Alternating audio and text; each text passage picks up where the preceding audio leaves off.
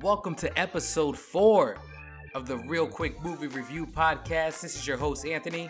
And this time around, I wasn't sure what movie I was going to do. Thought about it a little bit.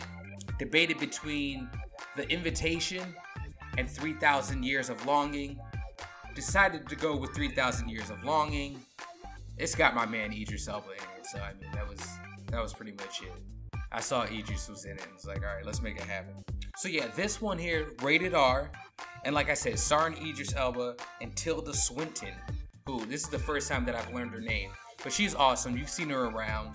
She's in the Doctor Strange movies. You know, she's dope. I liked her a lot in this as well.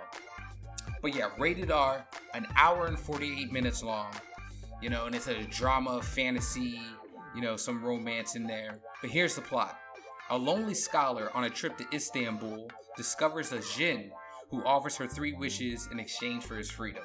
So a jinn is similar to a genie, obviously.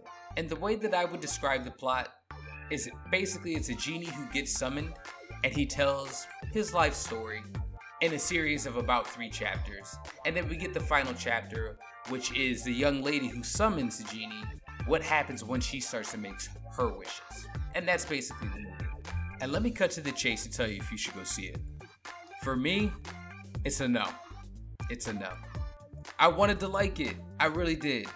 But like I said, the stories that the genie told take up most of the movie, and they just weren't that interesting. Sadly, they just weren't that interesting. At least not interesting enough to take up the majority of the movie. You know, that's the thing. They take up so much of the movie that they have to really bring it home. And sadly, they didn't. The acting was great. Visually, it looks great. And there was a ton I liked about the movie. You know, they tell you how he ends up in the bottom.